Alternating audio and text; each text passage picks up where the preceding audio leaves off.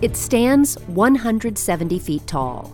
This one-of-a-kind welding tool is the largest in the world. So that's where NASA is building the fuel tanks for the world's largest rocket. This is Innovation Now, bringing you stories of revolutionary ideas, emerging technologies, and the people behind the concepts that shape the future. The Vertical Assembly Center at NASA's Michoud Assembly Facility houses the world's largest welding tool, and it's there at the facility in New Orleans that Dr. K. Renee Horton helps oversee the production of the fuel tanks for NASA's Space Launch System, the largest, most powerful rocket in the world. So we actually weld our liquid hydrogen tanks and our liquid oxygen tanks on this, and so those are two of the main components of core stage. The hydrogen tank is about 130 feet, and then the LOX tank is about 50 feet.